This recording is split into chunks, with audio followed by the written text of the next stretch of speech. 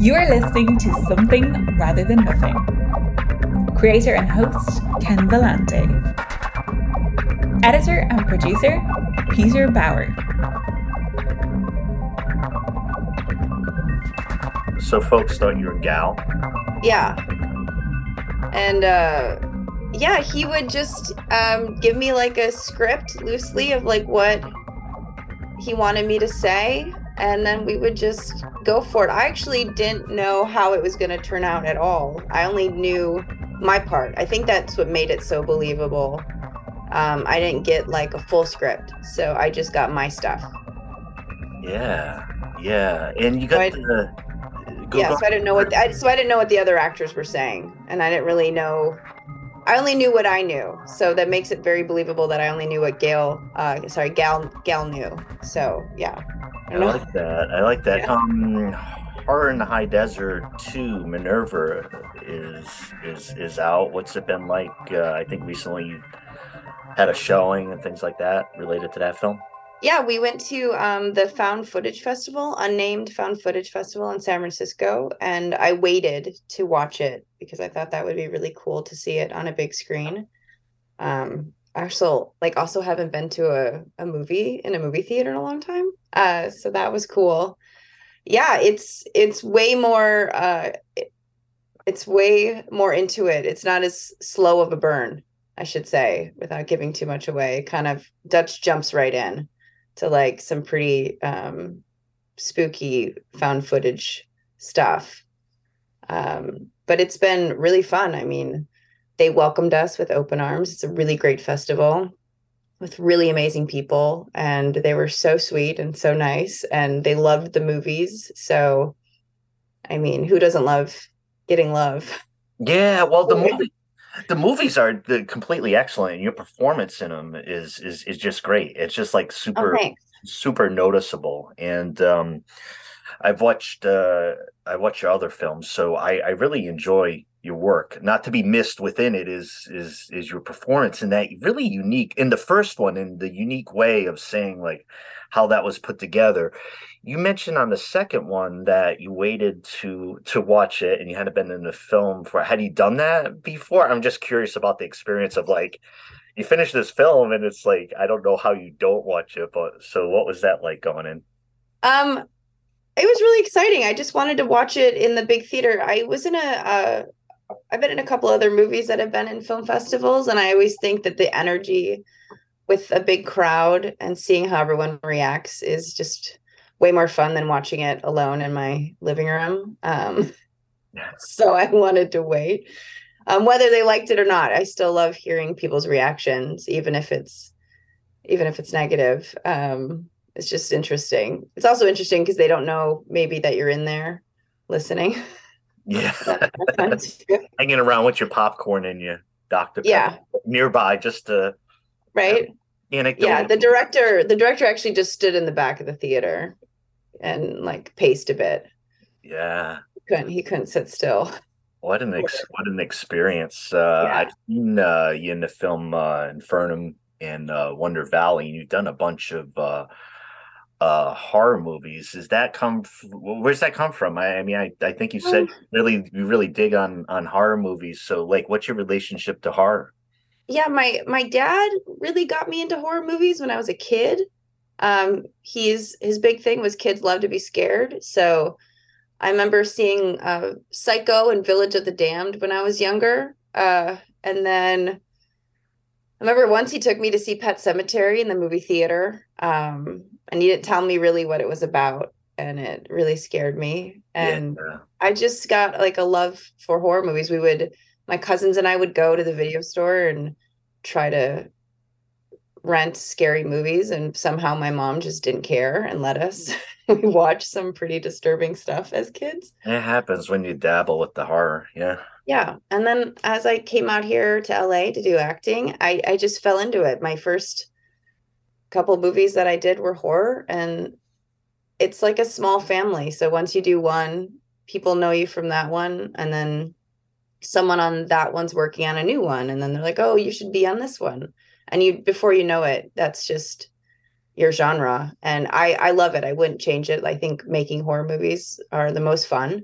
I've done a couple other types of movies, and horror, there's just an energy about it, and everyone on set is just trying to really make something fun and cool, and it's just a good time. So I love it. Yeah, I think there's something. I mean, horror film is a different experience for a lot of people. Some people can't watch it, and I know that it has like an impact on you, but like I think the viewer a lot of times thinks about that, like they're going Yeah. for that to get that energy out. And I tell you, I've never had experiences comparable to watching horror movies. Like I watched Paranormal Activity for the first time in the theater, and I walked out of that theater and I was standing outside a car. I was scared shitless. Like I was like, do I talk to somebody?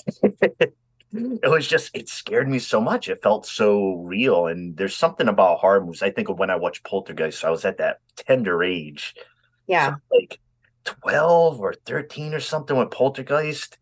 And as far as a feature film, just the images and stuff, there's something thrilling if you look for experiences that can come from horror movies where you're like, I'm really affected right now. Yeah, I thought Blair Witch was real when I first went to the Yeah. theater. I was like, I can't believe the family is exploiting their children. Yeah, that was messed up. And it was like the sticks in the woods and the witchiness of like Maryland. Like I lived in Maryland for a bit, and like I just knew that area and that creepy something about that hit just right. Yeah. What I find interesting about the horror that I've seen you do is the location of the desert and the high desert. So I'm an East Coast guy. I lived in the Midwest, and I live in the Pacific Northwest right now. And I've lived in the desert in Klamath Falls on the opposite side of the range here in Oregon. And I've been to New Mexico and Arizona, and it's a newer environment for me, but I found it fascinating watching horror where you're performing within that realm, because I don't think that way. I think Jason, I think the woods, I'm scared of the woods. I think certain things. And I think of the desert is like full of mystery and some of the sound dynamics that are going on in the films that you're there. What do you think about your experience? Am I building it up too much? But the desert is a place for horror. Yeah, I know this one came because this is where Dutch is from. He grew up in a little town of Ely, Nevada. So I think for him, it was just making something while he was at home during the pandemic. I've been in other horror movies that have been in the desert. And I think it's also convenience for a lot of filmmakers out here in LA because it is so quick. You can just drive like 2 hours and then you're in the desert. Yeah. But I think the vastness of it is really scary. You could definitely hide a body out there and no one would know. I mean, we did some rogue filming I was in a movie called American Mummy, and I don't think we were supposed to be out there, but no one ever stopped us because we were just in the middle of nowhere. Like no one even knew we were making a movie out there because that's how vast, and you're just alone. And I mean, that's terrifying. Yeah, I'm intrigued by the desert. I think I'm not exposed to it enough, so I still share some of the kind of like romantic ideas of it. And there's this brute reality of the desert that I would certainly respect before heading in. Like like The Hills Have Eyes is like I think in the desert too, and that it's just everything's dead if you think about it too. You have to have a really hard, thick skin to survive and live out there. And so if you can imagine what's been living out there and wants to do you harm, I mean, that's terrifying. Yeah, well, one of the things I picked up on when I first went to Albuquerque, I went a couple times last year, first time in my life, but I felt right off the bat as soon as I got there that there was just a different energy, like that was moving through, and it was like dust and dry and desert. But I was like, this is completely different from the tree respiration of the Pacific Northwest. It is just a different vibe. Yeah. Yeah, I think like because the woods you can try to survive. There's things that are there to help you survive. And I think in the desert, it's just an environment that's like actively trying to kill you. So You just scared me a little more. Yeah, you're right. Yeah. At least in the woods, you got some stuff you could find out there. Yeah. Where is water? Exactly. No, Yeah. no water. Yeah. No, thanks for chatting about that. I gotta ask you about your work as a puppeteer. Tell me about puppets. I have a friend of mine who is a puppet. She buys really nice puppets, and she is a puppeteer with them. And I find that a couple, older adults like myself kind of track her down and be like, do a puppet show for us. So, love puppets. What's your relationship and work with puppets?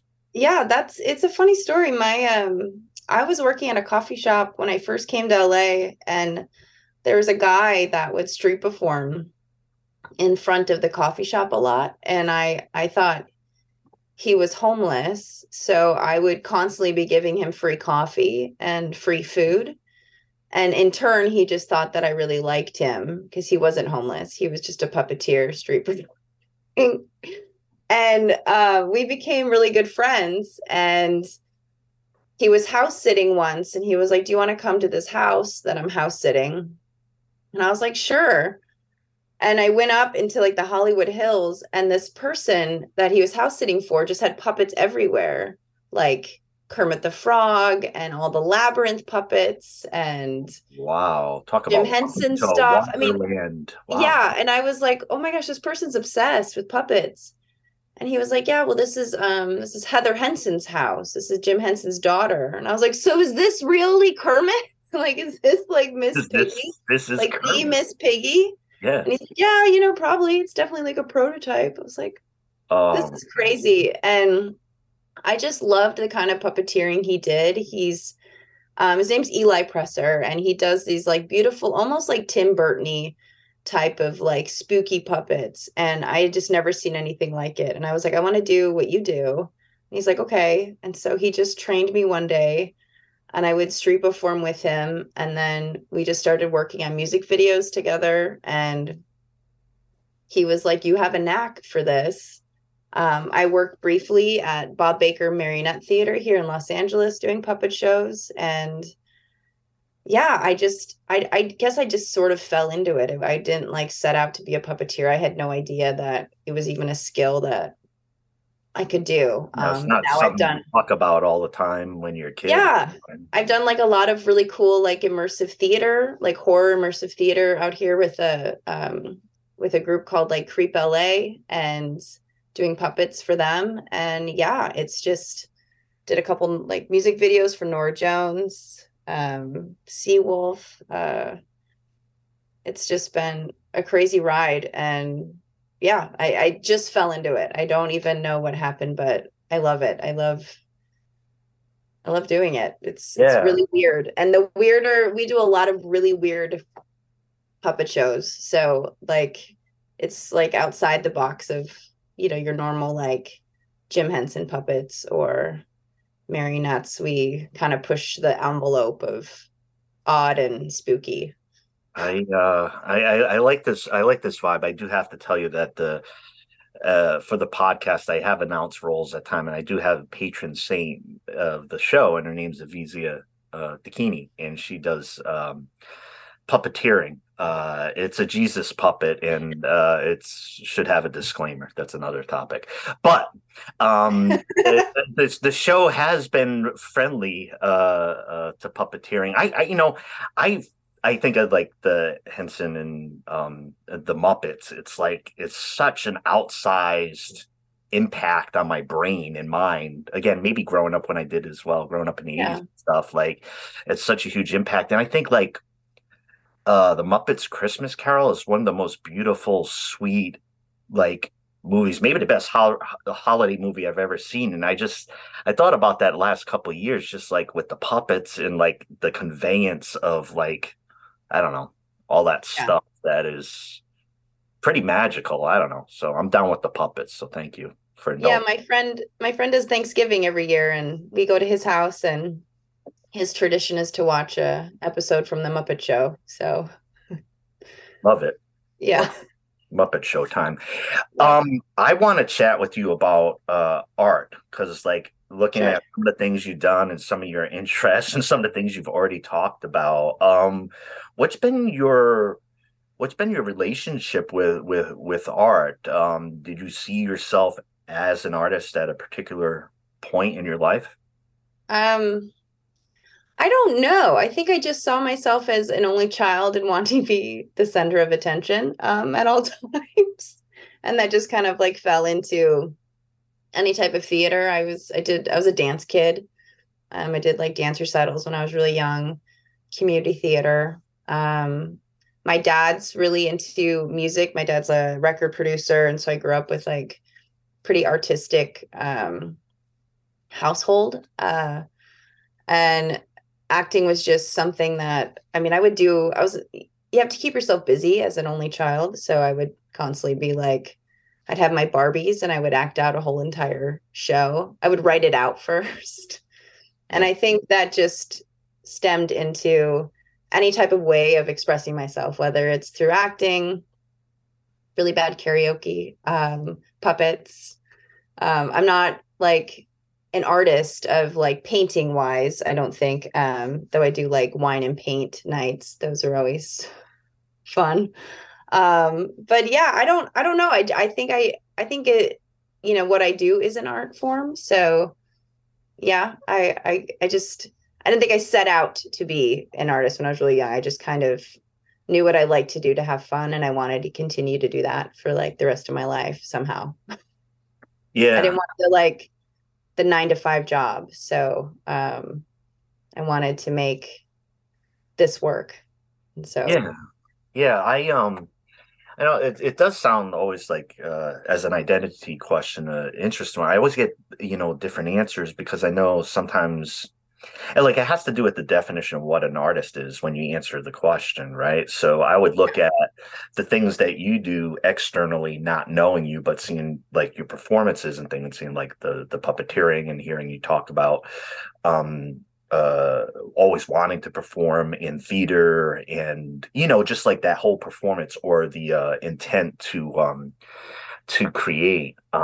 So I like sometimes I'm have an artist that I see a particular way and they come on the show and they're like, well, I'm not really an artist. Like I'm something different, like I'm something different. And so leading into the question of what art is, I was wondering your opinion on what is art? What do you think art is? um I think art is just a way of a self-expression, whether it comes out in acting, music, singing, painting. Every character I play is an extension of myself. I always try to put myself in every character one way or the other because otherwise I don't feel like I'm real. And I want all my characters to be real. I don't want to seem like I'm acting. So yeah, I think art is just an expression of yourself, putting yourself out there, being vulnerable, and taking a chance. Whether it's well received or not, you learn either way. And even bad press is good press. Any press is good press. So That I've yeah, that I've learned and been told, and nobody's yeah. nobody's disproved it exactly. I mean, sometimes when I hear that a movie has gotten terrible reviews, I immediately want to watch it. Oh, So I don't, I mean, in horror reviews, I would say for myself is like when there's positive and attentive thinking going to horror and analyzing it and criticizing, that's a different beast than subjecting horror movies to the regular critical view. It doesn't fit in. It doesn't, yeah, it's never good enough. So I find reviews in horror to be the ones you have to parse out the most because they're incredibly unreliable. yeah, And you gotta, when you read in the review of somebody who understands horror, they don't have to be obsessed about it, but somebody who understands what's being attempted with the film, and then it's like there's a care and a consideration of you're operating within, say, found footage and horror and what techniques are being used. And I think sometimes there's a blunt analysis of this doesn't look like Gallipoli, so yeah. It sucks. So Yeah. It's definitely good when you get a good review on like a definite like a Fangoria or Dread Central or one of those like that specialize in horror movies and watching horror movies and they know horror. Yeah. one of the things I've enjoyed on the show is on horror movies. I've had a couple directors of Friday the 13th fan films that have kind of continued on from the Friday the 13th franchise, and they're really high quality. And I've really enjoyed having James Sweet and Vincent DeSanti on the show, and being able to drop in to like film horror is a real treat. And those are kind of like Kickstarter films and stuff. So there tends to be a lot of community around that. Related to your thoughts about art, I wanted to ask you, Susie, what you think the role of art is. And I've asked this recently in the sense of, as I've talked to folks recently, I don't know, it's politics and climate change and I don't know, the way the world feels now in 2023 versus, at least for me, versus a Yeah. few years ago. Has the role of art changed? Or do you think it's, it's I actually think it's needed even more, to be honest. yeah. With the way our world is. I think people need the outlet. They need that like they need the entertainment, they need something to inspire them, they need something to that speaks to them, whatever kind of art it is. So I think it's even more important. I think it's going to keep growing in importance as yeah. I mean, it's always really been important if you look back on history too. Like that's always everyone's when things were bad and or things were hard, everyone would, look to art, look to going to the theater, look to reading books, look to, going to a museum and that sort of thing. So yeah, did I answer the question? Yeah. Yeah. I like forgot it halfway But through. with Like, this what am I show, talking about? I mean, and it's respectful of the quality that's within the show with me and my guests, but I don't call people back or yeah, it's like let's keep going. Um, so one of the things I was interested in as far as your thoughts on art being more important now. One of the things I've been wondering lately is I would say it's both a very tangible obsession with crime, horror. You see it within podcasts, you see it within culture and stuff. And in my head, and being a horror fan and thinking about like the pandemic or thinking like deep into that, like what's happened with people. Susie, what's going on with people like tripping out on like all the horror and true crime? Do you know what's going on? It feels very palpable and huge. I mean, I'm guilty for that. I'm As guilty well. too. We're guilty parties. There's no reason for defense here. There's I guilty. I don't know. I think it's the psychology of it for me. I can't speak for everyone. I love watching true crime and I love watching anything about serial killers or just people that have like flipped their lid because I just want to know why. I want to know what happened. I want to like the psychology. I want to know what's in their brain and why their brain is the way that it is, which because for me it's just that's just so crazy of a way to be. And I could never imagine doing that. So I want to know what is going on like inside their head. Um, so I obsessively listen to that stuff. And it's not like I'm not idolizing anyone that commits crime like that. I just am Yeah, so I think that's curious to know like why? Like why like what happened? I mean, a lot of it seems to stem from childhood trauma. But sometimes not always. Sometimes it's just someone who just kind of was totally okay and then just like snapped. yeah. So it's like I know there's that psychological piece of figuring that out. When I went to I studied philosophy. I have creds. I studied philosophy at Marquette University, um, mid '90s, and I lived 4 blocks from where Dahmer's uh apartment building was, and I could see the Ambassador Hotel from where like my apartment was. It was like one block over that way where and I it's like a deep fascination with the true horror. Like there's this like the apartment building's demolished, but I just stare at it and see what's there. It's like it's really strange, particularly in like industrial Wisconsin, like in Yeah. cold months, that type of thing. Wisconsin's pretty big on Midwest is pretty good on the history of serial killers. You go to the Midwest, you can spend a lot of time there. But Yeah. I think a lot of the psychology is what really becomes like fascinating, or like why the heck somebody, or like did they snap, or is like, also when you hear them like a serial killer talk and you start to like listen to them and they talk, I don't know, say normal, but like you're listening to them talk and you're like, I don't want to keep following your brain that way, but there's this kind of trickery or something. Yeah. Well, that's probably somebody's PhD thesis, and we shouldn't really. I mean, part of me wanted to go into like criminal psychology um, when I was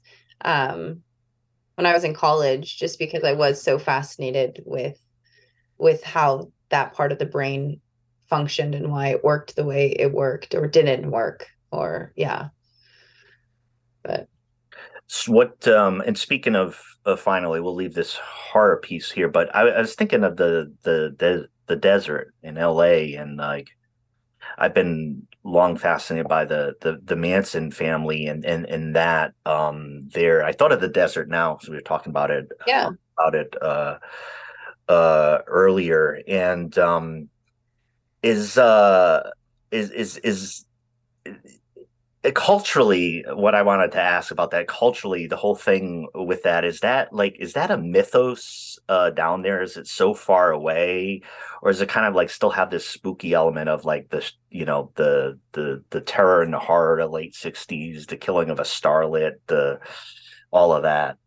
I mean, I listened to, it's funny, I think it's still happening. I think we just don't know much about. I listen to a lot of podcasts about true crime that still kind of goes on in Go on. Hollywood and Los Angeles, and it's still so spooky. Charles Manson, being one. I think everyone's obsessed with him and his story because, he didn't actually, for him being able to convince a bunch of people to do something for him is just crazy and so powerful, and that's so scary. Yeah, I think that's the core of it right there, right? Yeah. But I mean, I don't know. I've never, it's on one of my bucket lists to go to, where his little hideout is in the desert. I haven't. Spawn Ranch. Spawn Yeah. Ranch. Yeah.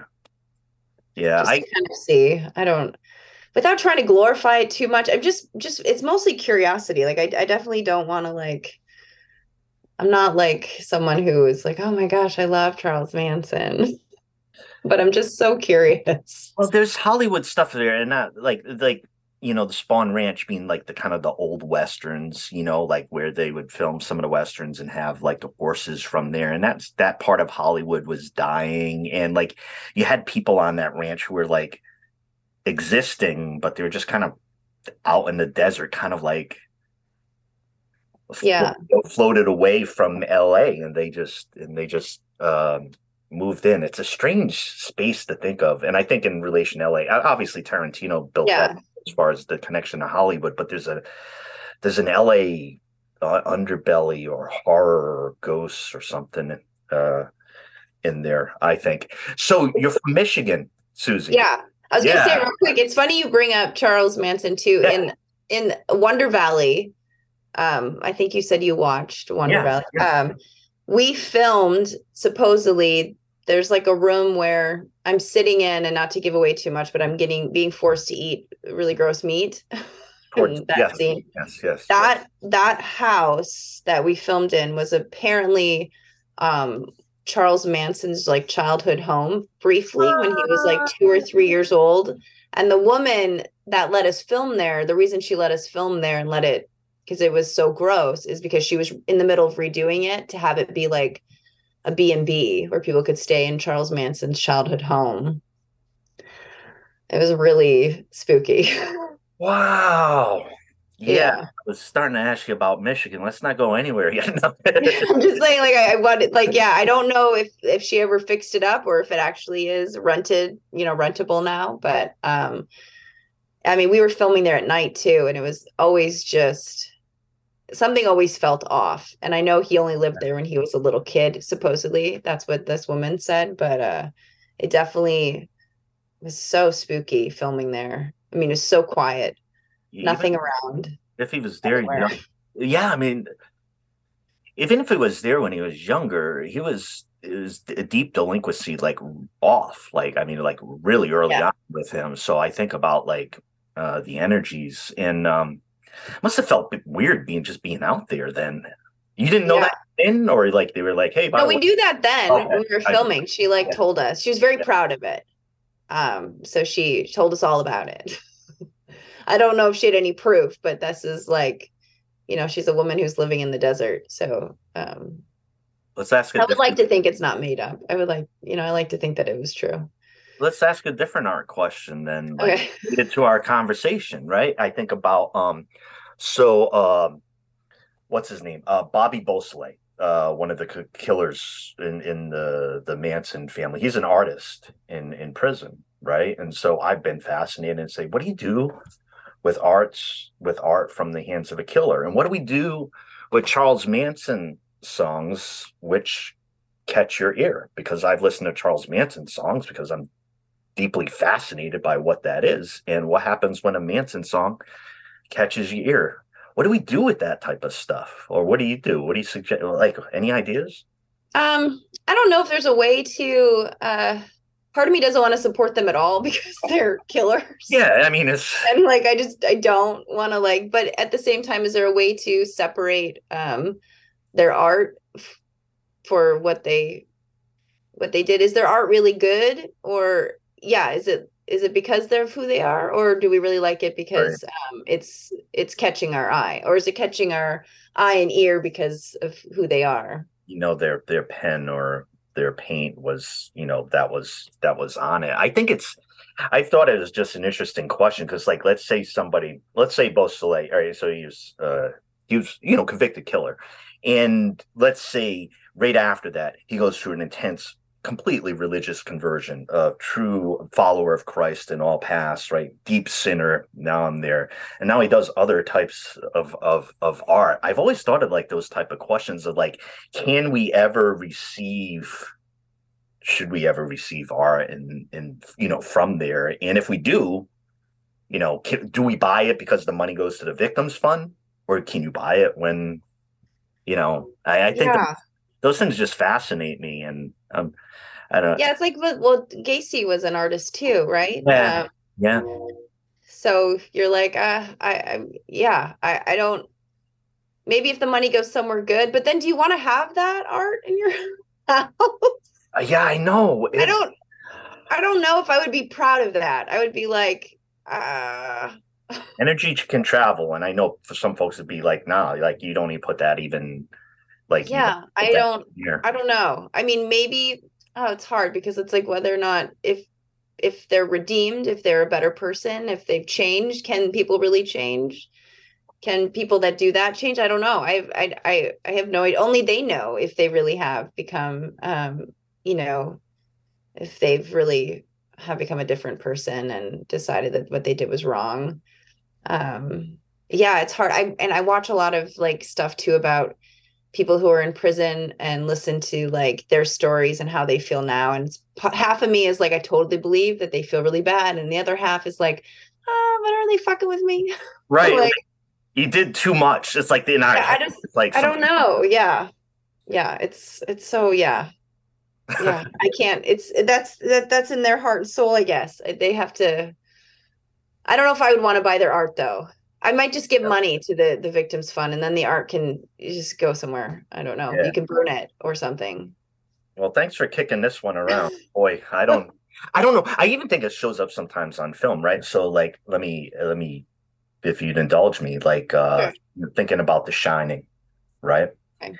Shelley Duvall, right? So the text, the film, the what's captured there, is tied to our heads and what we know now to be some sort of psychological abuse. Yeah. And it's a remnant. Now you're watching The Shining, which for me is a brilliant film, just for me, just my opinion. And you're watching some sort of video of distress or acting, and it's been weirder for me watching that film recently. I still watch it. Yeah. It's weirder though. It's yeah. I mean, I've had directors too where I've had to be, I don't want to say pushed, but I guess triggered. Whether or not it was crossing a boundary, I don't know. It definitely got the performance that was needed. I try to like like put it in one section on my brain. I can't say that word. I can't say words. Compartmentalize. Didn't know if I would. I didn't know if I'd get it right. But Yeah, I'm terrible with pronunciation. But yeah, I mean, I don't know. Like there's that one too, the hills. No, oh, it's on the tip of my tongue, where she was like fake raped, but then she comes out later saying, "I spit on your grave." Oh yeah, of course. In There's like a early there's like a 70s. really tremendous like rape scene where she was like actually like handled wrong, and they really put her through the ringer as well. Right, So it's right. like, do we watch that for art's sake, or do we, veto it? Yeah, It's it just definitely puts into like a sour taste in your mouth. I would never want, a director to do that to me. The stuff that I've had done is basically like, your dog just died and like that kind of thing. So like a picture of my dead dog, which made me cry out of we'll nowhere. get like the strange hierarchy where it was just one of the somebody Yeah. and they did that one on me and it worked. Yeah. Oh, goodness. I mean, for me, acting wise too, like substitution's always been big help for me. So I always try to think of something if I have to have an emotional scene, something in my real life that really did make me, upset and emotional. And that's helped me get a real performance. But I'm also like, a healthy person. I've worked through a lot of shit, so it doesn't hurt me to bring it back up, but it is useful, I should say. Yeah.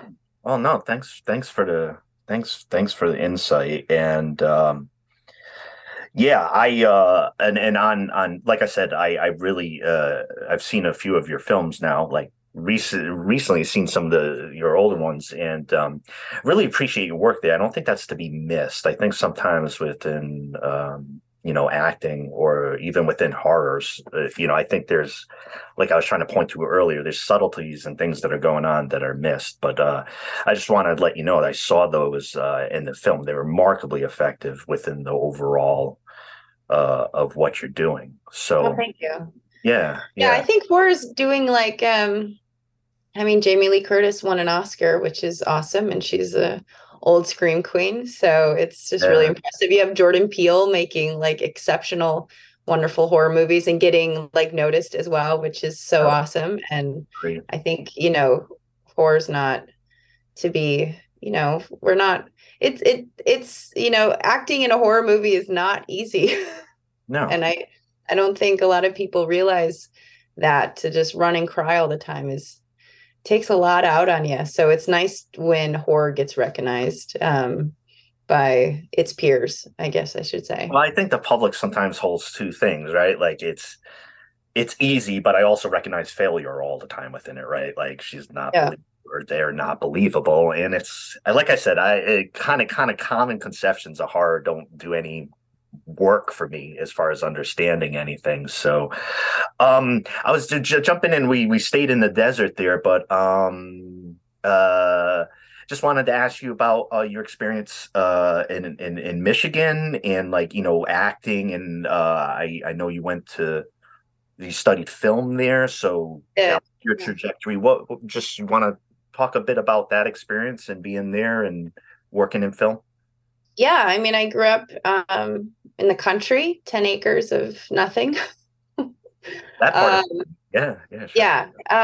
And I started, like I said, with dance, and then a lot of community theater. So much community theater growing up. Never like a lot of musicals. And then when I went to college, my parents really wanted me to have a degree to fall back on. They didn't want me to do drama. They did not want me to study theater. And all I wanted to do was study theater and do drama. But I got a video camera when I was really young, like 14. And I was making videos with my friends and my cousins. And I really, what kind of camera? What kind of high camera? 8mm camera. Yeah, sorry. Yeah, go ahead. And then I also had I had a Super 8 camera too, like one of those film camera. Yeah, and I just started making videos, and I was in high school, and someone asked me if I did weddings, and I think I was like 16, and I was like, I could do a wedding, yeah, knowing nothing about what I was doing. Yeah, and then $500. Yeah, and then it snowballed from there, and I started making wedding videos. So my parents, I think, saw that, and my dad had a recording studio, so I would make music videos for his bands that he was recording, and then I make wedding videos. And I think my mom's a nurse, so she's very logical on like having a degree and going to work, and my dad's more of the free spirit, so I think my dad would be more okay with me doing theater, but when I did tell my dad I wanted to be an actress, he's like, "You want to be a waitress then?" I was like, "Okay." But I think they saw film as something that could bring in, could pay the bills. I think they thought that I could do wedding videography or make music videos like with local bands and stuff like that. So when I decided to do film, they were like, "That's okay. You can study film." Even though as soon as I graduated college, I left Michigan and moved to LA for acting. Well, you could get away with anything if you want if you just walked around and said cinema for a couple months around them. I mean, cinema. Yeah, exactly. Well, so you got the film, and that's interesting to hear. As far as I adore Super 8. My Super 8 camera is not acting the way it should, but my dad bought it in 73 because he wanted to take Super 8 of little Kenny when he was like 1, and that I used that Super 8 camera for a while, and like I couldn't adore something more than that little. Yeah, I think mine also was my dad's as well. My dad was also really into photography and stuff like that. So when I did move to LA, he did give me a lot of like his old like 35 millimeter photography cameras, and some like a medium format camera he gave me to take out here. And because when I was in college, it was great being a film student and then being able to I was still doing wedding videos and I was still doing music videos, but instead of my high 8 camera with like one camera, I was able to like rent out 3 cameras and then pay my friends to like help me. So I had like a whole boss lady. I had a whole little business going on. Yeah, it was crazy. And then I came out to LA and I just stopped doing that. I wanted to really try to do acting. I mean, I came out here not knowing anyone. I didn't know what I was doing. I had no clue. I was like, well, I'll start working, I guess, as a waitress, like my dad said. See what happens. You had just like a deep familiarity with like working professionally with film already, so yeah, I mean, I did like in film school, we made movies, that's what we did. And it was great because I would be in all my friends' movies in film school. Cause I had a theater minor. I was still in the theater in college. I just wasn't majoring in it. So I would still be in all my friends' student films. And I did my first like feature film. I was working as a PA in Detroit on a feature film, and I got to be a waitress in it and a dead body. And that was like super cool. Waitress and dead body and acting. It's all like this. It was and it was a horror movie. It was like a D&D horror movie. D&D horror movie. Hey, this sounds great. Yeah. Game gone wrong type of premise. It's like, I think it's called Night Chills. Uh-huh. I don't even know if it's even out there. But I know it's about a kid who played D&D who was made fun of. And I know that he dies and he comes back as his big burly D&D character and Oh, seeks revenge on everybody that was mean to him. Yeah, like Barbarian or something. Yeah. Speaking he of was which. a knight. He was a big knight. Okay. So it was, Night Chills. That's why it was KNIGHT. Well, I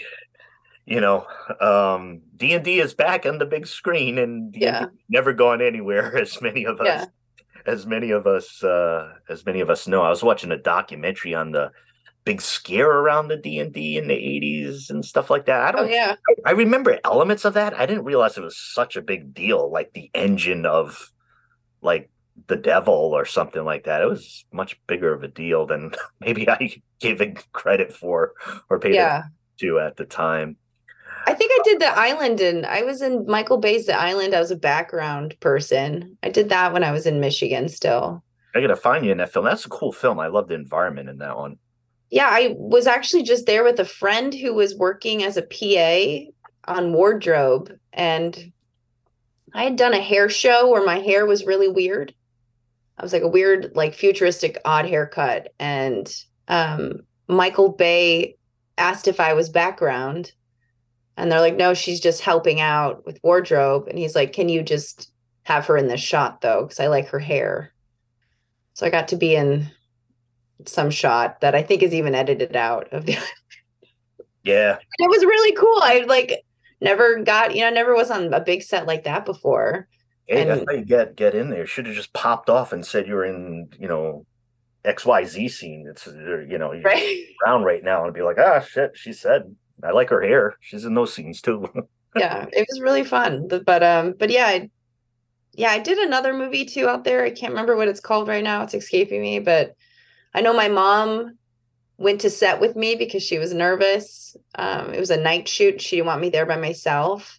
Yeah. And I played a nurse, and so did my mom. My mom actually got to play a nurse because they were setting up some patient and they put all the tubes in wrong. And my mom, being a nurse, was like going crazy. Catheter.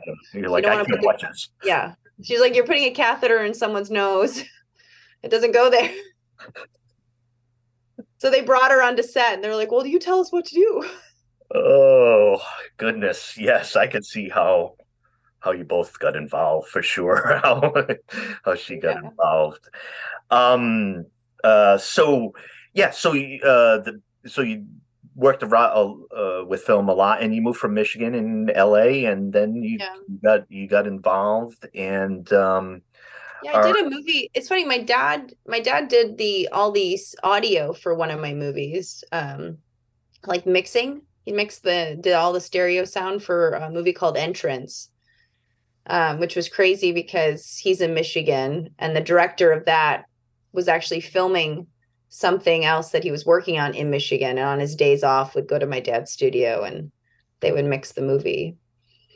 And my dad was really sweet and did it for free. So very nice. Yeah. I had recognized before. I'd seen a photo that you're a Death Valley Girls fan. Oh, yeah. Yeah, and I had them on the show. I just want to tell you a quick shout out to Death Valley Girls. I had them. I was able to interview them before going into a small music club bar, Kelly's, well known in Portland, and then capture a bootleg inside. It was so fun to interact with them, and like they're definitely thinking of like creative energy and sharing and all that stuff. And then I had Sammy Westervelt, who's also in the band, on, and soon I am having Bonnie Bloomgarden, the lead singer, and we're going to talk about UFOs. Oh, so I'm doing research, but Susie, it was easier to do research for you. I could watch, your films and read about you on the UFO thing. I don't know which angle to take. So my parents saw a UFO. Did they? Tell us. Yeah. Tell me. My mom and dad were driving home late one night, and we lived in the country, like I said, in Michigan. Yeah. And they came to a stop sign, and a silver-looking, saucer-looking thing came down right in front of them, and my mom describes it as almost like iridescently clear. but still like had weird colors. Yeah. And it was like she could see inside it and like things moving around inside. And then as quickly as it dropped down, it just vanished, and like the trees all shook and it was just gone. And that was, and my mom and dad saw it and that was that. they didn't even know what to say to each other. They were just like, yeah. Whoa. Yeah. So whether it's a UFO, I mean, definitely a UFO, but whether it's aliens, I don't know. They don't know, but. Well, Bonnie Bloomgarden and Death Valley Girls. It's nice to connect with you, and then we'll connect with them. I was watching the second season of Fargo again, and I forgot about the aliens motif that was in the second season of that show. So I was like super excited to see that again after a few years. But yeah, UFOs, aliens, and when I moved to Oregon, Southern Oregon. Man, I had so many people telling me stories. It's like a huge Oregon, or this strange place I live in. But in the woods and in Southern Oregon, there's a ton of sightings of UFOs. And I've talked to people, just had deep conversations with them, and they talk about it as this is like a central point or a location or something. And I don't know. I don't know the whole thing, but I was people would openly talk about, well, people talk to me about a lot of things, but like, just like excited about it, like, and being like, hey, and so. Yeah, I mean, on the way to Ely, Nevada, you have to take the extraterrestrial highway for a little bit. Do you? Is that really? Yeah. Damn. Which is cool. I got a road trip. I've been reading too many Hunter S. Thompson books and thinking about the desert. I might have a road trip out of this. Okay, Susie. I saw Death Valley Girls in a concert in the desert. Did you? Yeah, that's how I found out about them. I went to a festival called Desert Days, and they were just playing, and I was like, these chicks are rad. So I immediately bought their T-shirt. Yeah, no, it's a lot of fun, and I've been interested in a lot of since I've been doing the podcast, connecting to like the collective energy of festivals, of cons and things like that. It's just different there, and I found like it's cool to be at those music festivals. I'm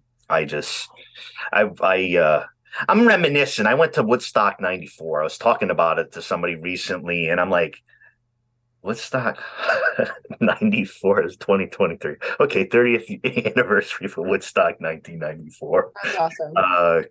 Coming up. So the question is, Susie, the question of the podcast is why is there something rather than nothing? Gosh, there's a really great piece of art at Burning Man this year. Oh, I want to look it up because I took a photo of it, and it has to do with your question. Take your time. Yeah, let's talk about. And I want to know what it said, because it I feel like it could be a great answer to this question. And this year, you went recently to Burning Man? I do. Yeah, I go every year. Do you? I do. Yeah, I've never been. It's crazy and wonderful at the same time. Also in the desert, also in an environment that is actively trying to kill you. Oh boy, so, you keep bringing that up. You keep bringing it up. Okay, so your question was, say it one more time. Why is there something rather than nothing? But you'd have the answer on your phone. Well, the art piece is a big thing that says the only other thing is nothing. I like categorically the only other thing. Wow, so, I think you've tricked. I think I've like weirdly answered it, but made it more confusing.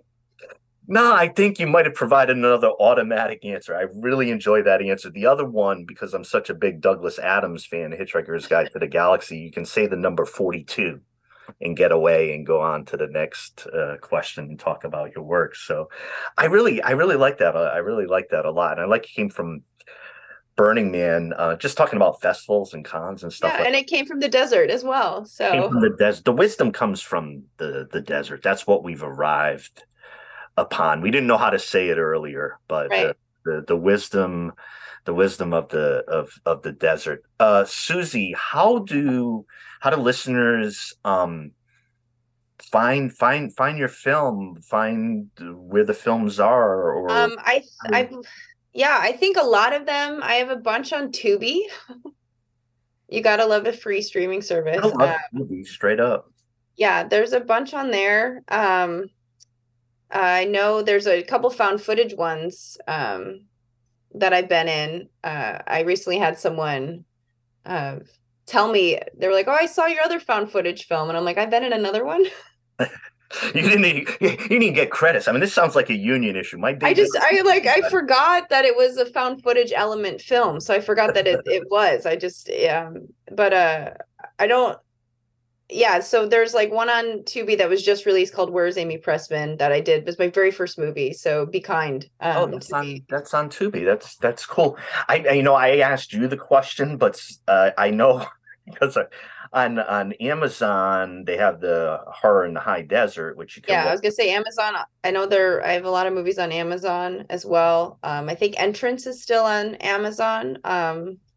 That's a I feel like that movie was. I mean, that's the movie I have to give credit for being in to even get me to Horror in the High Desert.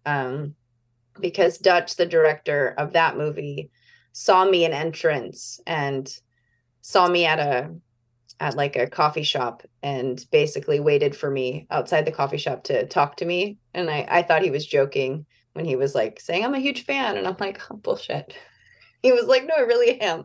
Yeah. And then we started talking and he was doing Infernum. And so I ended up being in Infernum, and from Infernum went into Horror in the High Desert. So I know Entrance is out there. Gosh, I wish I had more answers. I No, think it's they're out there somewhere. no, and I got the Horror in the High Desert. I That's definitely Amazon and Tubi. Yeah, I purchased that one. That was a good price and it was a good rental price there. Infernum Oh, was thank you. on Amazon, and it's streaming. The stuff's out there. It's great it's great. But yeah, folks, a lot of stuff on Amazon, and you can find your film credits on IMDb. Where you get things And I'm on Twitter and Instagram and Facebook. I'm not a TikToker yet, though everyone keeps telling me I need to be. Yes. I'm like, I just feel too old. No, I'm very fascinated by TikTok. I don't like being fascinated by things for too long a time without being able to make the effort or interact with. I don't like to have opinions from afar forever. Yeah. When something's dynamic with that, I always am intrigued by what people can do with video, and there's dynamics right now that it's tough to gain attention of folks, but I think it's like podcasts, Space Stat and films and all that type of thing. But I think there's something about paying attention to what's there in the quality and spending some time with art, which is what I try to do, because otherwise it feels facile and quick moving and just non-attentive. So I am a very big attentive fan of you, Suziey Block. And thank you. That's so sweet. yeah, and enjoyed your openness talking about like puppeteering and horror and that and all that. I got a lot of spooky stuff in the podcast, which is pretty cool. Like painters who, kind of one who does watercolors based off old photographs, particularly of children, and brings them out in large size watercolor, named Brianna C. Martins. And a recent episode I recorded with Ryan Brosmer just recently, within the last few days, I was staying at the Heceta Head Lighthouse in Oregon, which is haunted. Oh yeah, ghost is a whole other thing. I could talk about that forever too. We can't leave. I don't know how much time you have. You got. I know. I'm not ending this episode with when we got to broach Ghost and I would talk and you would talk. So tell me some Ghost stuff. I think I definitely think I can't tell if ghosts are ghost or if it's just a weak spot in a multiverse. Keep going with that. Keep going with that. Like, I really don't know if that's just like our two worlds kind of having like a soft spot, so we just see the other world, or is it someone in a past life or an entity or supernatural of some sort? I don't know. I tend to go down rabbit holes on the internet about both subjects because I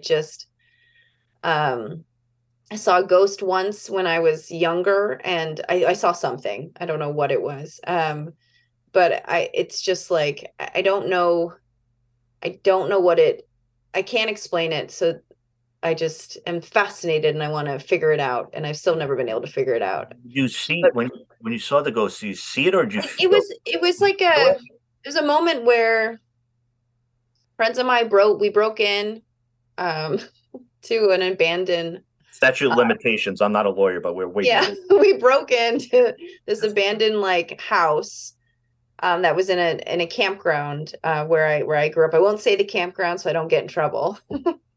There you go. But we broke into. I said I'm not a lawyer. I wasn't giving you lawyer advice. I'm giving you. I don't know if I'll get in trouble, but I don't think I will. We broke in and we heard it was haunted.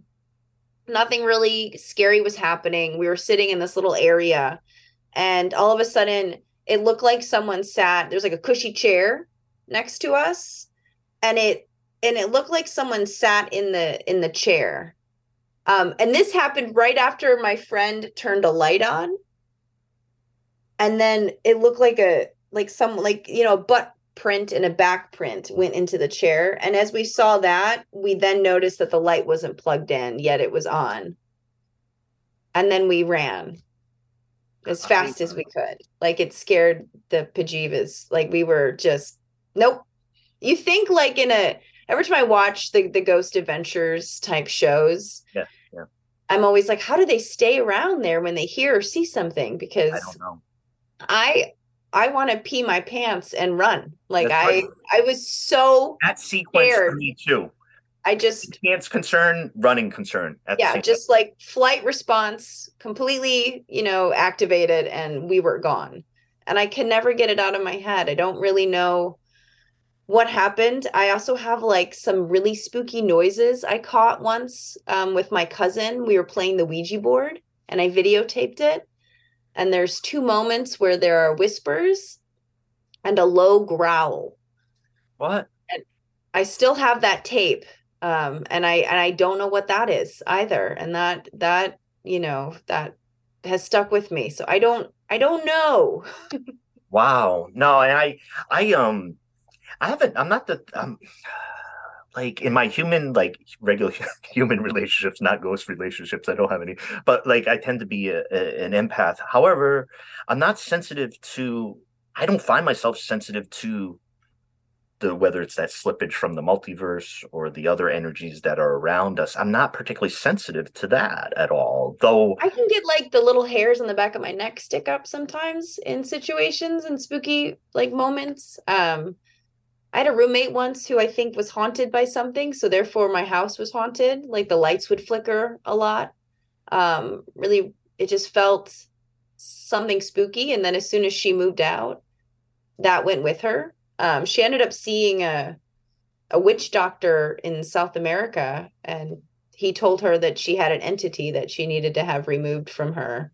Which I was believe just, in that stuff. There's stuff. Yeah, I mean, it's just crazy. And so I don't know if I'm sensitive to it, but I definitely just feel something feels off. If I'm in a place where I feel like, I don't know, it's like when you meet a serial killer, you're like, something's not right about this guy. I'm not going to go home with him. You have that detector. You get going the other way. Like that. Yeah. It's the same feeling. It's like gut weird. I don't know. My cat sometimes here he'll just meow in the dining room at nothing, like up. And my roommate and I just joke and we're like, it's a ghost. Or he sees the weakness in the multiverse. I don't know. I tell you, I'm gonna give you some props there. I hadn't thought, like, I'm into multiverse stuff because I'm a comic book guy, right? So now it's like it affects your head. But yeah, I always think of it like, in maybe just always think about ghosts in terms of energy, and maybe not so much energy transference of moving between realms. So I'm very fascinated by that idea, and we can get somebody on who's like a quantum physics person who explain how what we're saying, there's the science behind it as well.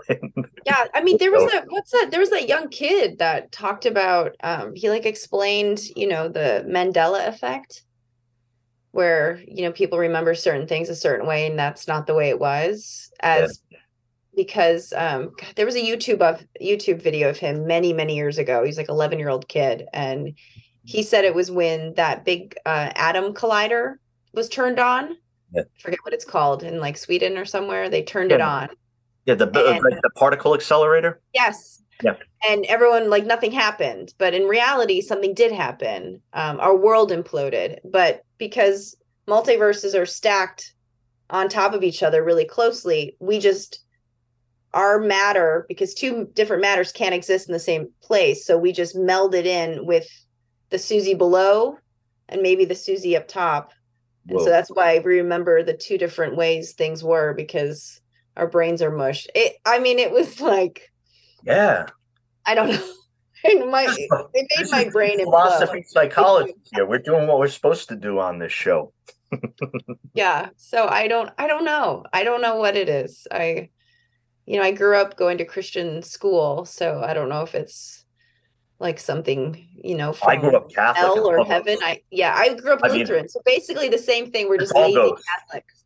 It's a Yeah. ghost. It's not being funny or anything like that, but just like the presence of ghosts and spirits is like Yeah. embedded. So I mean, The Exorcist was the uh, scariest movie I'd ever seen when I was a kid. That movie.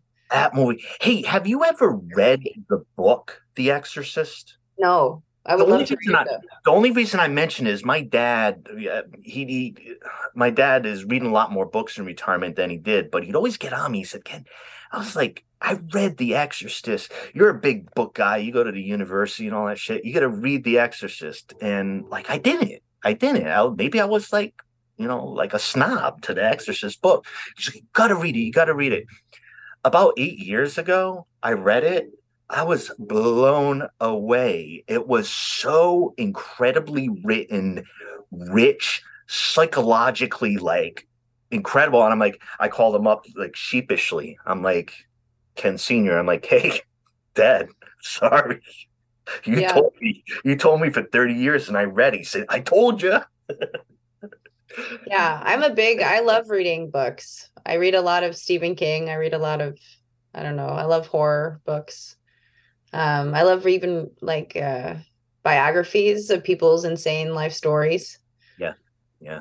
So yeah, I love to read. I love to read a book too, not like on my phone. Yeah. I like holding a book. Yeah. I think it's the old-fashioned person of me that just wants the book. Yeah. Wonderful. Well, you know what? We've covered it all, but I'm sure in the future we'll have to talk about some more things. Maybe we'll I drop. think we have covered a lot. But maybe we'll do the Suziey Block. We'll do some book recommendations. I'm thinking about your captured audio and what's going on with that. I find it also fascinating. But you know what? By the way, too, one of the things going on with the show where I'm really excited about is uh I my day job's a union guy. I moonlight doing my art stuff. And the show has taken off. And there are things that I'm doing or things that I'm looking at that are very much projected. And one of the things I like is that now when I have guests on, because some of the things that I've done, the amount of time that I've been around, and it's indie, it's do it yourself, like it's hustle. Yeah. But my new episodes get 2,000 downloads in 3 days. That's amazing. So like when we chat, like I know now that 2 to 11,000 folks will be listening to it like soon. And Awesome. Yeah, let me know too. I'll be sure to like put it on my social media. I'm trying much better to be a better social media person. I always am like, Yeah. it's just hard to like update and to keep and to post, you got to post a lot and it's just, yeah, I'm trying better. Part of me, I have a best friend who has a daughter who's like 17 and I'm just like, can I just pay you $50 and have you do my social media? Had that Because you know what you're conversation. doing. Like you really do. Like you would be able to do this for me. Just do it. Yeah, well, yeah, I know what you mean. I struggle with those things. Like I won't do it all with the show because in a certain sense it's like, again, it's independent, right? And I don't have a there's a style and a tone and everything, but there's not a, what do you call it, like a brand, yet Yeah. or anything like that. And that's not how my brain works. I'm not like, it could have that. Like, I Yeah. totally believe in coherent understanding of what somebody's bringing, but I do think it's tough. It's tough to do social media and what to say. Like I would be talking to you, Susie, and like I'm, like open and direct. It'd be like I would say to you, like if like visuals that were around, scenes that you've done that I see a particular way, I'd be like that, and that, and you point to it. But it's tough to see, like, it's like, what do people want to see, right? Like, Yeah. what should I show? And I think what's cool about for the podcast, I mean, however you want to do it, but one of the things I do is like with kind of like the audio clips, and there's certain ways of doing this show that, like, I feel it's fun to be ostentatious about it and being like, look at this conversation. This is really cool. And I'm telling you, it's really cool because I know it's really cool. And here it, like Yeah. here it is. And uh the proof's within it all too. Yeah. As you as an artist, like, you have to think the same type of way. Like, I know what I did here, and I know, like, somebody's Yeah. gonna catch it. Somebody's gonna catch it. Maybe a ton of people will catch it, right? Right. Yeah. Yeah, exactly. Yeah. But I try to post something, I don't know, every day, whether it's of my cats or I don't know what I'm doing that day. But Yeah. I try to like I'm filming a movie this week. So I'm gonna try to be really proactive on set and film stuff. Look at you. You're still in practice. So I'm gonna I'm gonna film it. I'm gonna post it if do I that can. thing. There's not like an NDA. I'll post what I can. No So as doubt about it. Oh my goodness. long as it doesn't Well, give away yeah, this little movie I'm about to do, we'll see what happens. There's an actor in it, David Thornton. He's in a movie called The Terrifier, which it's bad of me, but I have never seen. I guess he plays a I've heard clown. of the Terrifier. I think there's a sequel too. Yeah, he's the clown in it, I guess. So a lot of buzz is happening about this little movie, and I'm not sure if Oh, good. if it'll turn out to be like, but we'll see. I'm excited to film. I'm playing just a mom, which is kind of funny because I don't feel like a mom, but the lead I of want the to watch the mom scenes. I'm sorry. yeah, I so want to see them. I know the lead of the movie is my kid, and he's like it's kind of like a really fucked up version of The Sixth Sense. I think that's what this Oh, movie is. that's enough of He to sees like dead people and bad things, but he also wants to do bad things. So it's like a weird, like, yeah. One final thing. You said you're an animal lover? Yes, I mean, I have a tattoo of my dog that passed away on my arm. Oh, that's sweet. Can I see it? It's hard to see. It's Okay. Stella. It's upside down right now. That's sweet. Yeah. That's sweet. But yeah, I have two cats. They were impulse buys. I didn't buy them when I say that. I like adopted them, but I had a cat. My best cat ever passed away, and I was feeling lonely. That's tough with the cats. And my friend she was like fostering 6 kittens, and I went over there to play with the kittens. Sure, just to play, just to hang out. Yeah. And then I left with 2 of them. So Because someone told me it's always best to have a buddy. And I was like, oh, I can't just take one. It'll be lonely. I'll take both. Yeah, you made it. So, you made a good choice. I love and hate them because I haven't really had kittens. I found my cat, he was like older. Yeah. And kittens are a lot. Like they get into everything. And no one really, I mean, I'm constantly like, no, get down, or like a little spray bottle. But they don't care. You will yell at them and they will do exactly what you just told them not to do again and again and again and again. Yep. But on the other hand, they are super cute and lovable and affectionate and want to. Well, my cat, she's a wild child. She got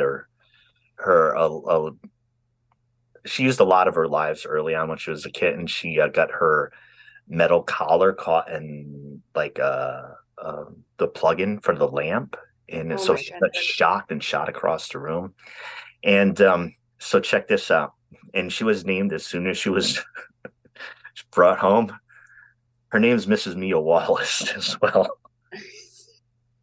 And after that happened, I'm like, oh, she's still alive. Yeah. I feel bad. I was watching American Idol and there was a contestant on their last season named Fritz Hager. And I was like, oh, that's such a cute name for a cat, Fritz. Yeah. And so that's what I named one of them, Fritz. But he has like it's a German name. I didn't think about that. And Fritz has like a German freaking like Hitler mustache. And then I go and I name him a German name. And I was like, that wasn't my intention. You got covered. No, you got covered. There's, actually, I don't know, this will provide you covered. There's the underground comic. There is. Someone told me Fritz the cat. Fritz the cat. Actually, that might not help your situation. You'll have to decide. No, he's awful too.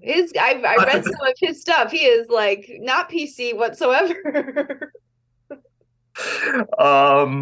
Yeah. Oh well. I mean, different. Fritz the cat. But it suits his name because he's like he just looks at you like he's just on the fritz all the time. Like something is just like not right. And then I let my roommate name the other one, and she's really into like Disney and those type of like action, heroes and stuff. And he has like a black mask. Yeah. Like this. And so she named him Dash after the youngest in the cartoon, The Incredibles. The Incredibles, yeah. But he also fits his name because he's just like he dashes like all over the house. So they were named before their names like fit them, but they're exactly like your cat. The name suits them. This is Mia Wallace. I think she came home as Brie. You know how it goes, right? You go to the shelter. They were Basil, and my friend had named them all after seasonings. Basil and something else. I can't remember right now. But yeah. Tarragon. I don't know. Cilantro or something. I can't remember. Oh, that is so cool. Yeah. Cool. Susie, I just want to thank you for spending the time. It's been a real great pleasure. And I got to tell you, too, there's on my side, there's a real fun effect that I'm honest about of, I've been watching your films and then being able to chat with you right after. The research, as I admitted, is a little bit easier with film than other things. But I just really appreciate you spending the time and talking about different things we're chatting about. Thank you. Are you kidding? This has made my Sunday for sure. This has been awesome. Very, very cool. Yeah, to be asked to be on a podcast is it's really cool. So I appreciate you. Thank you. This is yeah. Your art is seen within this, and I think it'll be really cool of everybody listeners. We chat a little bit about Death Valley Girls with that UFO episode. I might have to call in Susie as a special correspondent sometime. We'll talk about that later, but thanks so much for coming on the show, and great success in any desert adventures as well. Oh, thanks. You too. All right. Thank you. This is Something Rather Than Nothing.